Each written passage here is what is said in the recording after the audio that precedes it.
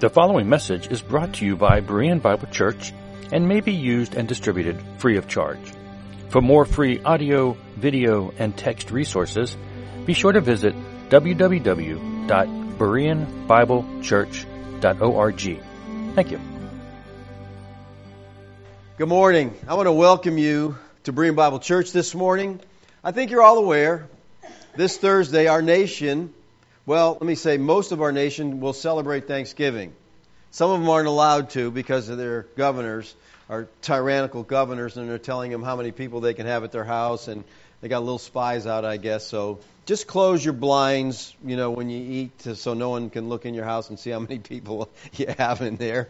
But I like Thanksgiving because it's the least commercialized of all our national holidays. The stores, they cash in on Halloween and Christmas and Valentine's Day and Easter, but there's not much of a Thanksgiving windfall for retailers. I'm sure the grocery stores get to sell a lot of stuff, but other than that, and as a result, we really don't suffer from a Thanksgiving overkill, so to speak. We're not expected to buy Thanksgiving candy or Thanksgiving cards or pass out Thanksgiving gifts. So I think that Thanksgiving is probably one of the most biblical-based holidays that we celebrate in America, because being thankful is a major theme of Scripture. So for our study this morning, I want to look at Colossians 1, 9 through 14, because they focus on the subject of Thanksgiving. Thanksgiving is not just a one-day, a holiday that we celebrate.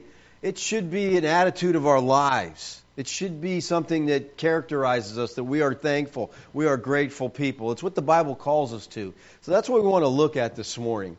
Colossians 1, 9 through 11 says, "And so from the day we heard, we have not ceased to pray for you, asking that you may be filled with the knowledge of His will and all spiritual wisdom and understanding, so as to walk in a manner worthy of the Lord, fully pleasing to Him, bearing fruit in every good work and increasing in the knowledge of God, being strengthened with all power according to His glorious might, for all endurance and patience with joy." According to Scripture, the knowledge that we take in is truly, if it's truly understood and it's taken into our life, it's supposed to control us. It is to shape our lives. It's to shape our walk, our conduct. That's the whole purpose of learning about the Word of God, to come to know our Father better and to adjust our lives, that our lives are pleasing to Him. Paul prays for them to be filled with the knowledge of His will. Why? So as to walk in a manner worthy of the Lord. So we're filled with the knowledge so we can walk in a manner worthy. And Paul elaborates on what it means to walk in a manner worthy of God with four participles. The first one being bearing fruit in verse 10. Now, the character of God is produced in the life of the one who has been born into the family and is now seeking to live as a disciple of Christ. And someone who's doing that will be bearing fruit. And by bearing fruit, he's talking about the principles set forth in Galatians 5, 22 through 23. The fruit of the Spirit is love. Thank you. That's the header. That's the characteristic. All the others are amplifying that. But the fruit of the Spirit is love. So we're going to walk in love. Now the second participial phrase is that we are to be increasing in the knowledge of God. Again, that word knowledge comes into play here. There's to be growth in our knowledge of God. And we grow by spending time in the Word of God. That's the only way we're going to grow, people. The only way we're going to know who God is, what He wants for us, is as we spend time in the Word of God. And that's why I bug you so much about that and encourage you to try to read through the Bible every year. I got a call this week from one of our listeners who was telling me that his wife read through the Bible for the first time, and he was just encouraged, and she was encouraged, and it's the Word of God. We should know it, and the only way we're going to know it is if we spend time in it. All right? So the Christian life is not a stagnant life. It's to be growing. There's growth. There's development. Now, the third phrase is being strengthened with all power according to His glorious might. It takes power beyond your own to walk in a manner worthy of God, to walk in a way that's pleasing to Him. And I know you all understand that. We can't do this in our strength. We're not able to live lives that are pleasing to God in our own strength. We just can't do it. We're not able to live lives that accomplish God's purpose in our own strength. We need to be strengthened with all power according to His glorious might. So Paul is praying that they will be strengthened with all power according to His glorious might for all endurance and patience with joy. When we're walking according to the strength that God provides, we're going to be able to endure trials. We're going to be able to endure difficulties that are going to come our way. He says, with joy. So there's endurance and there's patience, but it's not grudgingly, it's with joy. With joy is a literal prepositional phrase, and it can go either with what goes before it or what goes after. So it can be for all endurance and patience with joy, as the text has it laid out, or it can be with joy, giving thanks. Both are true biblically, but I think it's a unique quality of a believer to have endurance and patience with joy. In other words, there's actual joy in the heart and life of the person during the most intense and unpleasant trials because God is empowering them. You know, we see this fleshed out in Paul's life. Paul and Silas were at Philippi preaching the gospel, and because of that, they were arrested, they were beaten, and they were put in prison. Not for breaking the law, they were preaching the gospel. Keep that in mind, okay? Acts 16 says this, 23 and 24. And when they had afflicted many blows upon them, they threw them into prison, ordering the jailer to keep them safely. Having received this order, he put them into the inner prison and fastened their feet in stocks. All right, so they get beaten for preaching the gospel. You know, Christians today complain about things that happen in their life that usually are their own fault. But here, you figure, I'm doing God's will, I'm preaching the gospel, doing what you want, and everything should be right, and everything should be good. No, they're beaten because of it. And they're put in the inner prison. There's no windows. It's pitch dark. And they're put in the stocks. These are not colonial stocks. Okay? These stocks, the idea was you stretched you as far as possible to make you uncomfortable. So they're not in a great situation. All right? So what do they do in this situation? They cry out to God. God, why'd you let this happen to us? We're supposed to be your servants. Is that what happens? What happens? Look it. About midnight, Paul and Silas were praying and singing hymns to God. And the prisoners were listening to them. Let me ask you something. Why at midnight? Any significance about singing at midnight? Well, they're just being biblical. The Psalm says, at midnight I rise to praise you because of your righteous rules. So they're just being biblical. They're following the Scripture. They're singing hymns of praise to God. They're showing that endurance and patience with joy in the midst of the trials. Now, notice also in 2 Corinthians 7:4, Paul says, I am acting with great boldness toward you. I have great pride in you. I am filled with comfort. In all our affliction, I'm overflowing with joy. Now, that's something you don't hear too often, right? In all the affliction I'm going through, I'm overflowing with joy. That's remarkable. You say, well, Paul was an apostle. Maybe that's just something unique about apostles, right? Well, if you look over at 2 Corinthians 8, Paul's talking about the churches in Macedonia. And he says this, in a severe trial or test of affliction, their abundance of joy and their extreme poverty have overflowed in a wealth of generosity on their part. So they're in a severe trial, but they have an abundance of joy. You know, we know that the Apostle Paul was no stranger to affliction, okay? Every city he went into, he got to check out the jail because he got arrested and beat a whole lot of times. When he said they were having a great trial of affliction, you can believe it was intense. But they still had an abundance of joy. Look at Hebrews 10:34. This verse bothers me. Okay? He says, for you had compassion on those in prison, and you joyfully accepted the plundering of your property. Since you knew that you yourselves had a better possession and an abiding one. You know, there's some verses you just wish that Bible would be better if that wasn't there, okay? I mean, this is like, they are joyfully accepting the plundering of your property. Their earthly possessions were being taken because of their stand for Christ. And they accepted it with joy. Now, I can understand if it said they grudgingly accepted it, they miserably accepted it, or if it said they grabbed their AR-15s and said, "You're not taking our property." But it says they joyfully accepted the plundering of the goods. How would we respond if we went home and found out that the government had taken our homes? Because we are practicing Christians. Oh, you're a Christian? We're going to confiscate your property.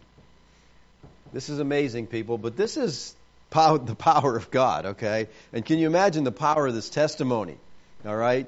He says, endurance and patience with joy. Paul is praying that they'll be strengthened with all power according to God's glorious might, so they'll have endurance and they'll have patience with joy.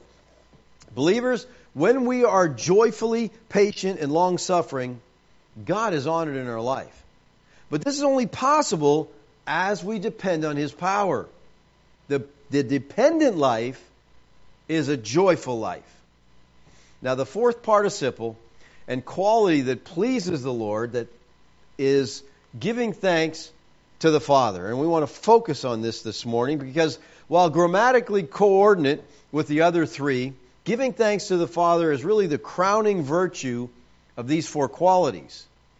Giving thanks is the fourth product of a life that is growing in the knowledge of God and in spiritual wisdom and understanding. Thankfulness is one of the outstanding characteristics of a disciple of Christ. And let me say this, there is nothing so contradictory as an unthankful Christian. Think about that for a minute. Thankfulness is an important subject to the Apostle Paul and in the Word of God as a whole. He talks about it continually. Paul uses the concept over 40 times in his epistles, 7 times just in Colossians. Thankfulness is very important to our lives and especially our lives in the home. Thankfulness enhances a marriage. It enhances any relationship. And this is true because a thankful heart produces something within that enables people to more effectively live together. Don't you like being around people who are just thankful, that appreciate things, as opposed to somebody who's never happy and always grumbling? In all of life, it makes a difference. And I think this will become evident as we study the nature and essence of thanksgiving. Christians should be the most thankful people in the world. So I'll say it again, there is nothing so contradictory as an unthankful Christian. Our lives should be full of praise, full of thanksgiving, full of joy, because we have so many reasons to be full of thanksgiving, even in the midst of adversity. But because the world around us and the attitude of most, and because of our own bent towards self-centeredness, we're prone to be very unthankful people. We really are. Thanksgiving is an expression of an inner recognition and acknowledgement of the grace of God in every area of our life. True thankfulness is something that proceeds out of the inner person, from the heart through the lips. If the heart is evil, if it's filled with greed and preoccupation with the details of life, with problems such as unresolved feelings of anger or resentment, then thankfulness is near impossible. Hebrews 13:15, he says, through Him, let us continually offer up the sacrifice of praise to God, that is the fruit of lips that acknowledge His name. The words offer here and the word sacrifice are both priestly terms of worship. And this shows us that true thanksgiving is a priestly response. It's an area of worship. It's a priestly sacrifice. It is an act of worship when we are thankful to the Lord. A sacrifice of praise is explained by the words, the fruit of lips that acknowledge His name. Thanksgiving is an act of adoration and praise that calls attention to the grace of God. Note the relationship in Psalm 100 between the command to give thanks and the reason. He says, a psalm for giving thanks. Make a joyful noise to Yahweh, all the earth. Serve Yahweh with gladness. Come into His presence with singing. Know that Yahweh, He is God. It is He who made us, and we are His. We are His people, the sheep of His pasture. Enter His gates with thanksgiving and His courts with praise. Give thanks to Him. Bless His name. Why? For Yahweh is good. His steadfast love endures forever, and His faithfulness to all generations. We're to give thanks because He's good. Thanksgiving is a matter of response to the facts of revelation. As we learn who He is, as we understand that, we are thankful.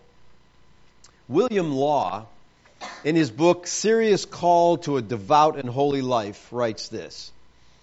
Would you know who is the greatest saint in the world? It is not he who prays most or fasts most. It is not he who gives most alms or is most eminent for temperance, chastity, or justice, but it is he who is always thankful to God, who wills everything that God willeth, who receives everything as an instance of God's goodness and has a heart always ready to praise God for it. He is always thankful to God. All right, so here's the question. How do we grow in thankfulness? How do we grow? All right, I don't know if you're going to like this first one or not, but here's how it is. It's Bible study. It's awareness of the Bible. It's understanding the Bible. Let me say this. Thanksgiving, I believe, is motivated by Bible doctrine. Because the more you understand the Bible and who God is, the more you realize what you have in Christ, the more thankful you're going to be. Paul put it this way in Colossians 3:16 and 17. Let the word of Christ dwell in you richly. That's where it starts. The word becomes at home in your life. So, someone pokes you and a Bible verse comes out, okay? You're just oozing with the Scripture, okay? I mean, at night when you're dreaming, the Bible should be coming in those dreams and guiding you even in your dreams, all right? He says, let the word of Christ dwell in you. Take up residence in your life richly, teaching and admonishing one another in all wisdom, singing psalms. Here's the result of the word of God dwelling in you. You sing psalms, hymns with spiritual songs, with thankfulness in your hearts to God. See, thankfulness is a result of the word of Christ dwelling in you richly. And whatever you do, in word or deed, do everything in the name of the Lord Yeshua, giving thanks to God the Father through Him. See, as you come to know God through the Word, you can always have a thankful heart. That was Paul. No matter what the situation was, he was fine with it because he knew God in an intimate way. So how do we grow in thankfulness? It comes through knowing the Word of God, which teaches us about ourselves and teaches us about God and teaches us what God has done for us. Secondly, and this one is something we all have to work on, count your blessings. Now that might sound basic, that might sound simple, but listen, let me tell you how much it helps when you focus on what you have. If you want to grow in gratitude, count the blessings that you have. I really think that's good counsel. But sometimes we have to recognize them first. We don't even know what we have. A man, he owned a small estate and he wanted to sell it. So he got a hold of a real estate agent and he asked the agent to write up an advertisement on the home describing the house and the land. When the ad was ready, the agent took it over to him and he read it to him. And he got done reading. The guy said, read that again.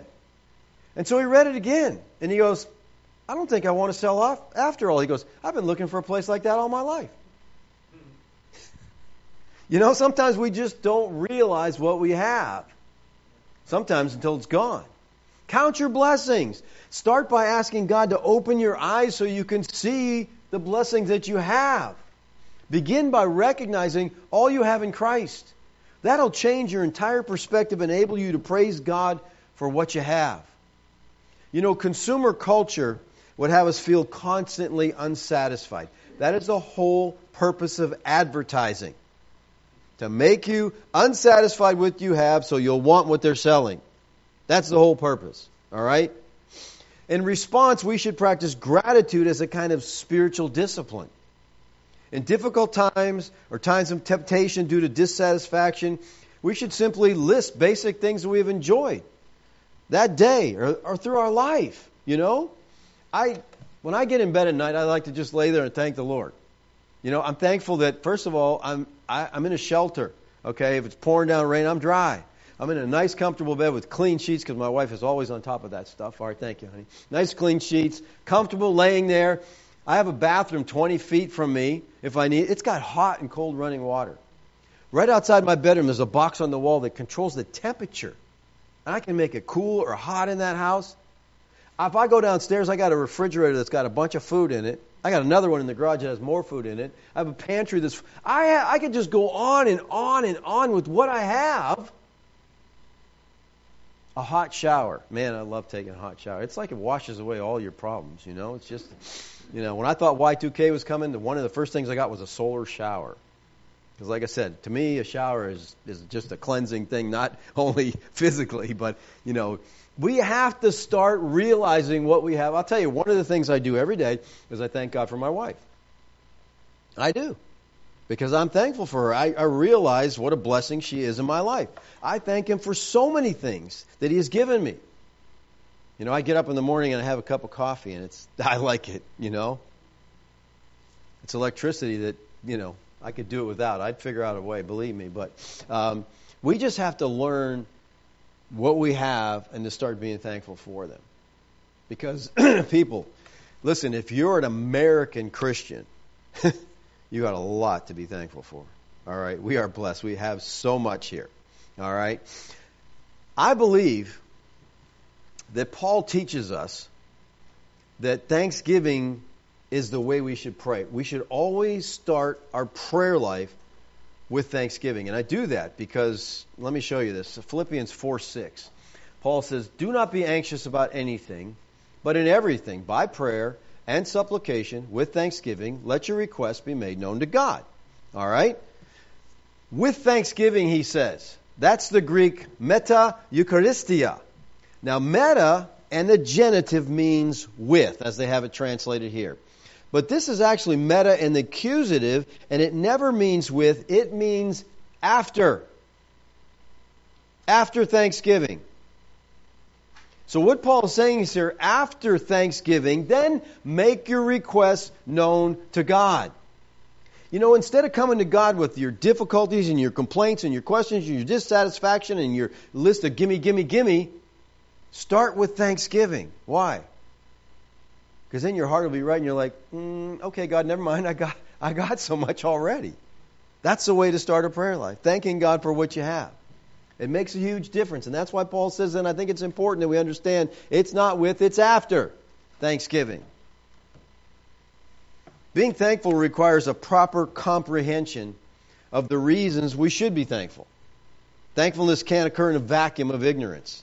So Paul doesn't just tell his readers to be thankful. He points them to 4 awesome blessings that they possess through the mighty act of the Father that He has accomplished through the Son. And these 4 objects of thanksgiving are only a partial list of the blessing that God has given us in Christ.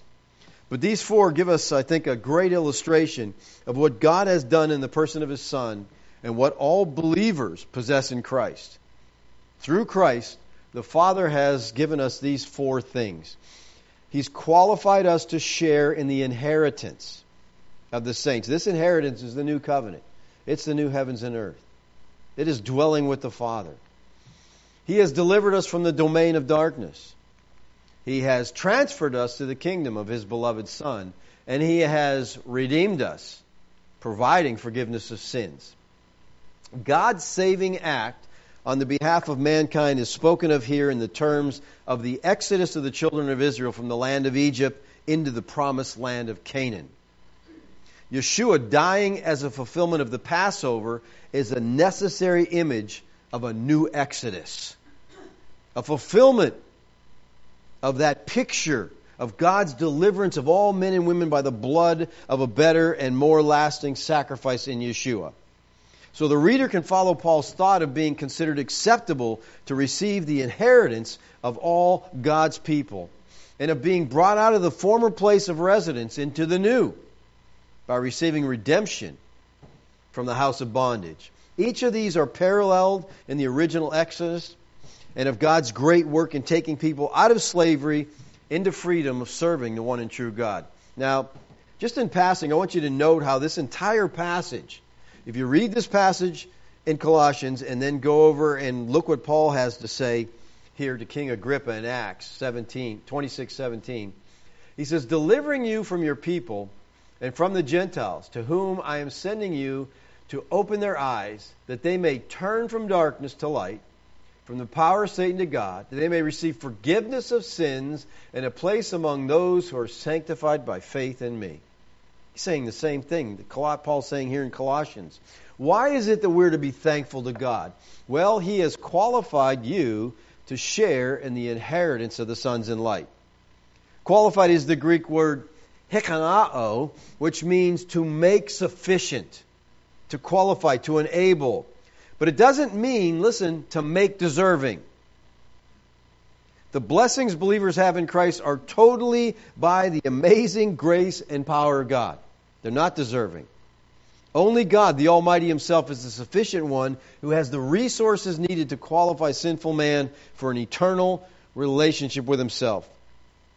Jameson, Fawcett, and Brown, in their commentary on Colossians, write this: which He hath made us meet.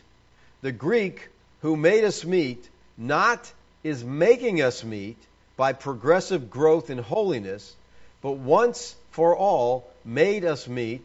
It is not primarily the Spirit's work that is meant here, as the text is often used, but the Father's work in putting us by adoption once for all into a new standing, namely that of children. So what exactly are we qualified for? Well, we are qualified to share in the inheritance of the saints in light. The term share here is the noun meros, and it means a part or a share or a portion, that which has been divided or apportioned. And then the word in the inheritance point us to what has been divided out to the saints, what has been given to us. Inheritance is the Greek word kleros, which literally means a lot, that which is cast or drawn or obtained by casting lots. Look what Hebrews 9:15 says. Therefore, He is the mediator of a new covenant, so that those who are called may receive the promised eternal inheritance, since a death has occurred that redeems them from the transgressions committed under the first covenant. So notice that what is called here, it is the called who receive the promise of the eternal inheritance. The called receive that. And promise is a key word in Hebrews and is really inseparably related to the author's concept of inheritance. Rest equals inheritance. And Hebrews constantly uses the idea of inheritance of something yet unrealized. That's to the first century believers. What is the promised inheritance? Well, it's the new covenant. It's the new Jerusalem. It's the inheritance of the land of the old covenant was temporary, but it was a type, it was a picture of the believer's inheritance in the new age. So the blessing which flows from the death of Christ is an eternal inheritance. People, what we have received in Christ, we will always have. It'll always be ours. It's an eternal inheritance. And he says it's the inheritance of the saints in light. Light here refers to God. We have this inheritance in God. 1 John 1:5 says, this is the message we have heard from Him, proclaiming to you, God is light, in Him is no darkness. 1 Timothy 6:16, who alone has immortality, who dwells in unapproachable light, who no one has ever seen or can see. To Him be honor and eternal dominion. Amen. Yeshua's public ministry in John, the book of John, ended in chapter 12. And in chapter 13, he begins with Yeshua's Last Supper, and he's with his disciples. And in verse 34 of 12, Yeshua speaks of His coming crucifixion. And the people are in confusion. They want to know how the Son of Man can be lifted up. And he says this to them in 12:35 and 36. So Yeshua said to them, the light is among you for a little while longer. Walk while you have the light, lest the darkness overtake you. The one who walks in darkness does not know where he's going. While you have the light, believe in the light, that you may become sons of the light. When Yeshua has said these things, he departed and hid himself. Now he says, the light is among you for a little while. That's a reference to himself, the fact that he is God. He is the one who reveals perfectly the triune God to us. So we have the inheritance in the light because we're sons of light. He's qualified us by salvation that he has provided. Believers, listen. We are eternally fit for heaven at the moment of our salvation. We are eternally fit for heaven as we ever will be.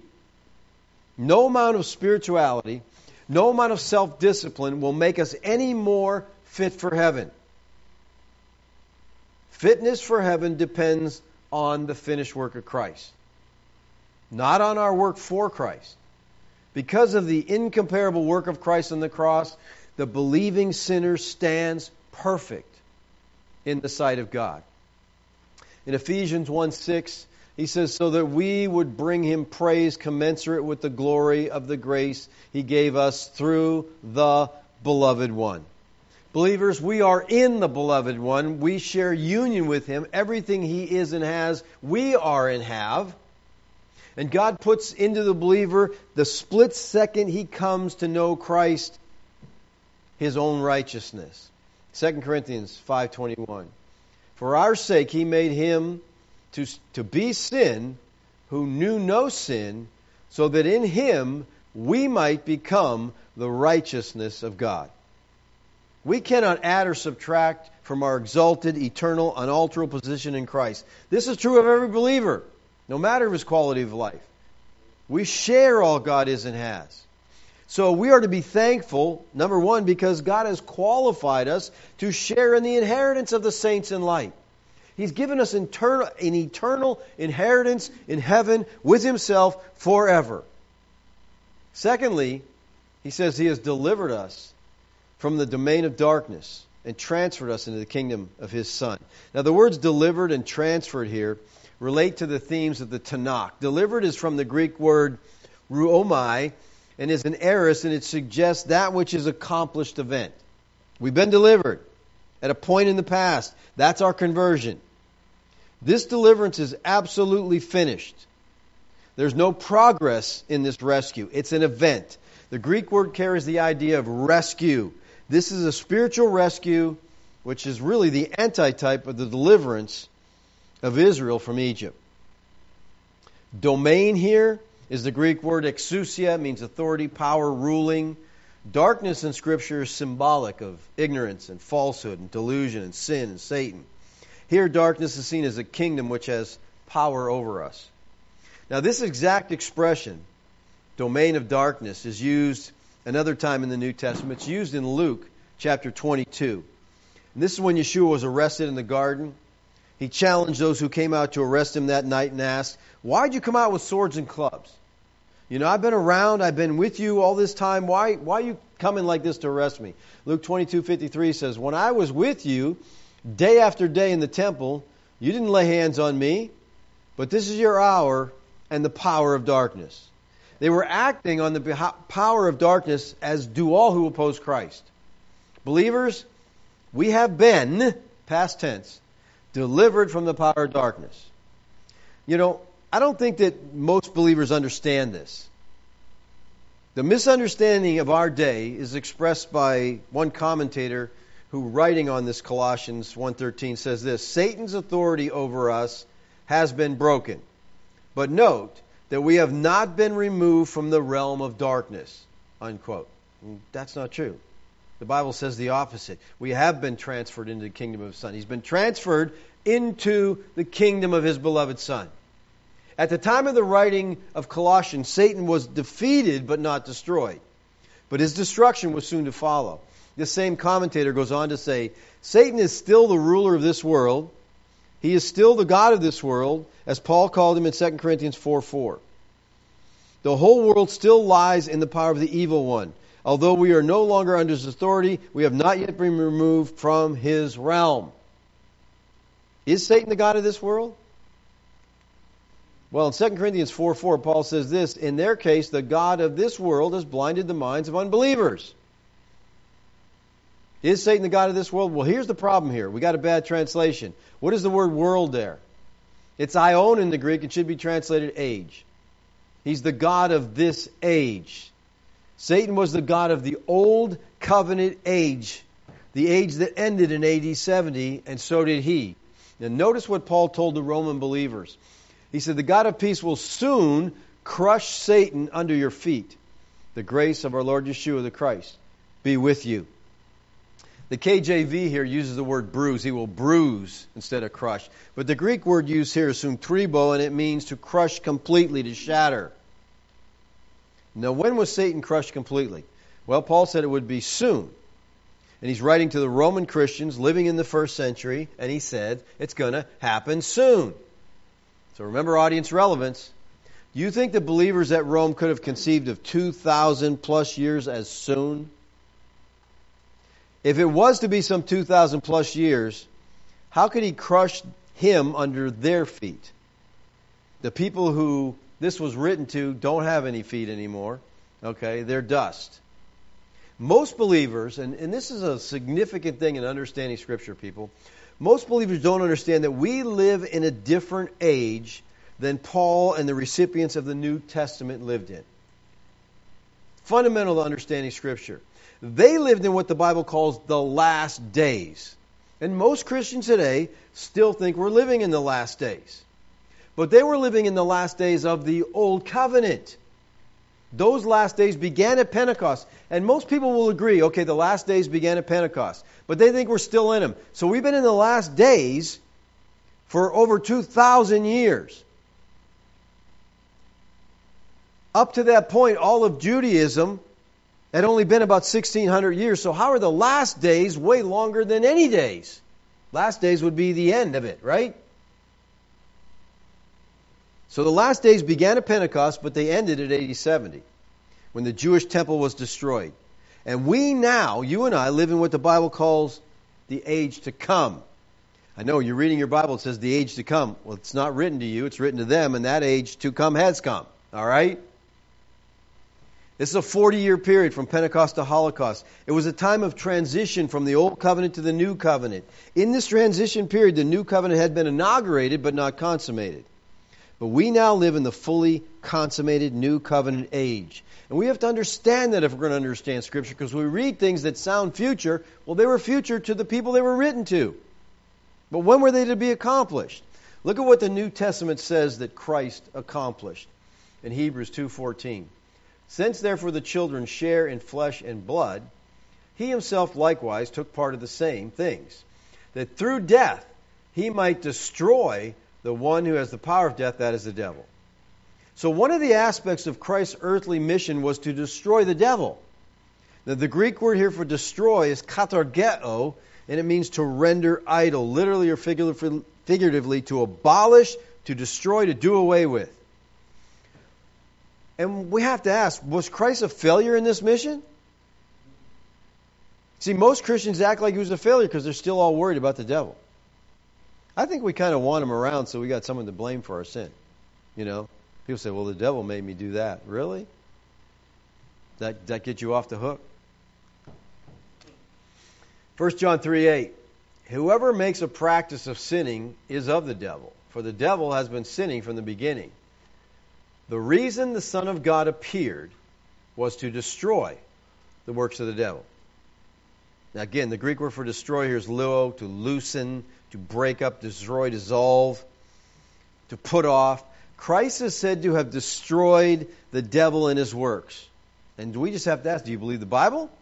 That was his mission. He says the reason the Son of God appeared, the reason he came, was to destroy the works of the devil. What were the works of the devil? The works of the devil were to separate man from God. He destroyed that. So we're to be thankful to God because he has qualified us to share in the inheritance of the saints in light. He has delivered us from the domain of darkness, and he has transferred us into the kingdom of his beloved Son. Colossians 1:13. He transferred us to that kingdom. Transferred us from the Greek word methistemi, that carries the idea in a very special significance. Okay, Barclay writes this: In the ancient world, when one empire won a victory over another, it was the custom to take the population of the defeated country and transfer it, lock, stock, and barrel, to the conqueror's lands. Thus the people of the northern kingdom were taken away to Assyria, and the people of the southern kingdom were taken away to Babylon. So Paul says that God has transferred the Christian to his own kingdom. That was not only a transference, but a rescue. So such a transference means that God's rule and personal care, provision for our life, He moved us into His kingdom, where He is ruling and reigning. So we're to be thankful because God has transferred us into that kingdom, and He has also redeemed us, providing the forgiveness of sins.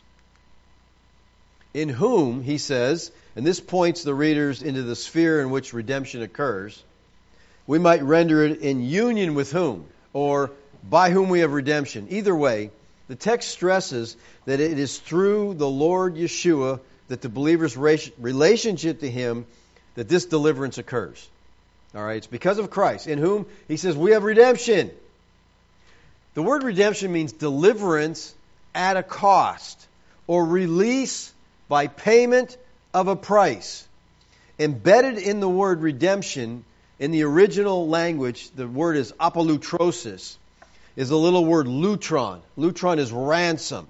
In other words, the idea of redemption is deliverance or release by payment of a ransom.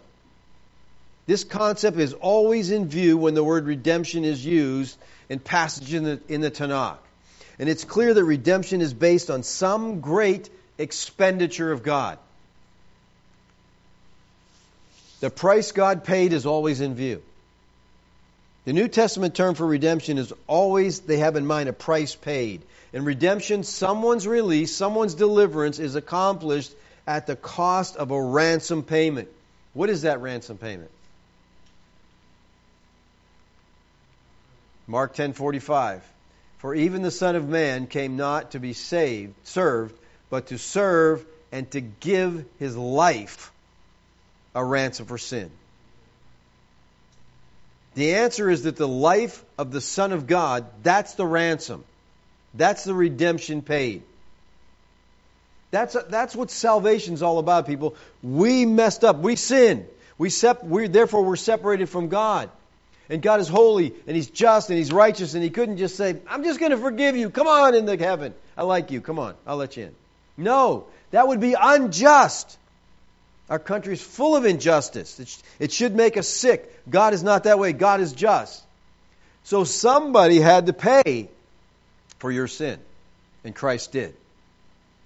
And I say this a lot, but you got to understand it. When you get to heaven, you'll deserve to be there. Because Christ paid your ransom price in full. You don't have to sneak in and be ashamed. I'm a sinner, I shouldn't be. No, I'm as righteous as Christ. I have His righteousness. See, if you don't have Christ's righteousness, you're not getting in. That's the only righteousness God accepts. And that's what Paul means when he says the redemption which is in Christ Yeshua. Because Yeshua is the ransom. He gave His life so there could be a release, a deliverance. So here's the foundation of our justification. Christ gave His life as a ransom for many. He paid the price for our release from sin and guilt and condemnation. That is why God now, as a gift of His grace, justifies the ungodly. Everything is owing to the death of Christ. This is why you can't pay for it. You can't work for it. It's all of God. The basis of our justification is not in ourselves or anything that we do. It's through the redemption that is in Christ Yeshua. Here and in Ephesians 1:7, after the word redemption, Paul adds this, the forgiveness of sins. This is appositional to the term redemption. It tells us what redemption means in terms of its result for the believer. It means their forgiveness. Forgiveness here is aphesis, which means release, as from captivity or pardon, cancellation of an obligation, pardon of punishment or guilt. Forgiveness of sins. We read a statement like that in verse 14. It says that we have forgiveness of sins, but do you really know what it means to be forgiven and cleansed? I don't think most people realize that God forgives sins once for all. All our sins. Past sins, present sins, future sins, every sin. The slate is wiped clean. Matter of fact, the slate is gone. All right? We are in Christ. We are righteous. Every sin that you've ever committed, no matter how vile, no matter how ugly, is forgiven. How great is our God? That's how wonderful His salvation is. We are people who have much to thank God for. We deserve eternal judgment because of our sin. But God stepped in and paid the ransom price. Here in Colossians, Paul is giving us a brief glimpse of just some of the wonderful accomplishments of what the Father has done for us in Christ, things that we're to be thankful for God for, because He's qualified us to share in the inheritance. He's delivered us from the domain of darkness. He's transferred us into the kingdom of His beloved Son, and He's redeemed us, providing a forgiveness of sins. This should cause us to always be thankful. And believer, I'm convinced that the greatest singular act of personal worship that you can render to God is to have a thankful heart. Everything we have comes from God's hand. And to be thankful is to be worshiping. And I think you can do a lot of things in your worship of God, but I think one of the greatest acts is to just be a thankful person for what He has given, for what He has provided. Thanksgiving ultimately recognizes God as the source of everything. God created us, and we're to be thankful. And thanksgiving promotes contentment about our possessions, about our position, about our providence, by focusing our thoughts on the blessings that God has already given to us. Like I said, if you're an American and a Christian, you should be one thankful person. Okay, we have so much in this country. We've been blessed so much. And as a Christian in Christ, we see Christians in other countries who have nothing of what we have great persecution, and yet they're still thankful. They're grateful people. It's about our relationship to God. And the more we know Him through the Word of God, the more thankful we'll be. So maybe if you're not thankful, you need to spend more time in the Word of God, more time counting your blessings. Because I really believe the greatest singular act of personal worship that you can render to God is to have a thankful heart. So let's be worshiping people. Let's pray. Father, I thank You, Lord, for Your Word. I'm thankful, Lord, for the reminder of just who we are in You, of what You have done for us. Lord, of what we deserve and what You have by grace given to us. It's hard to comprehend, Father. I thank You for Your marvelous grace to us. May we realize who we are in You. And may we rejoice in that. May we walk in it. May we be thankful people, Lord. Thank You, Lord, for this time today that we had to spend in the Word of God. I pray that it will have its effect on our lives. Amen.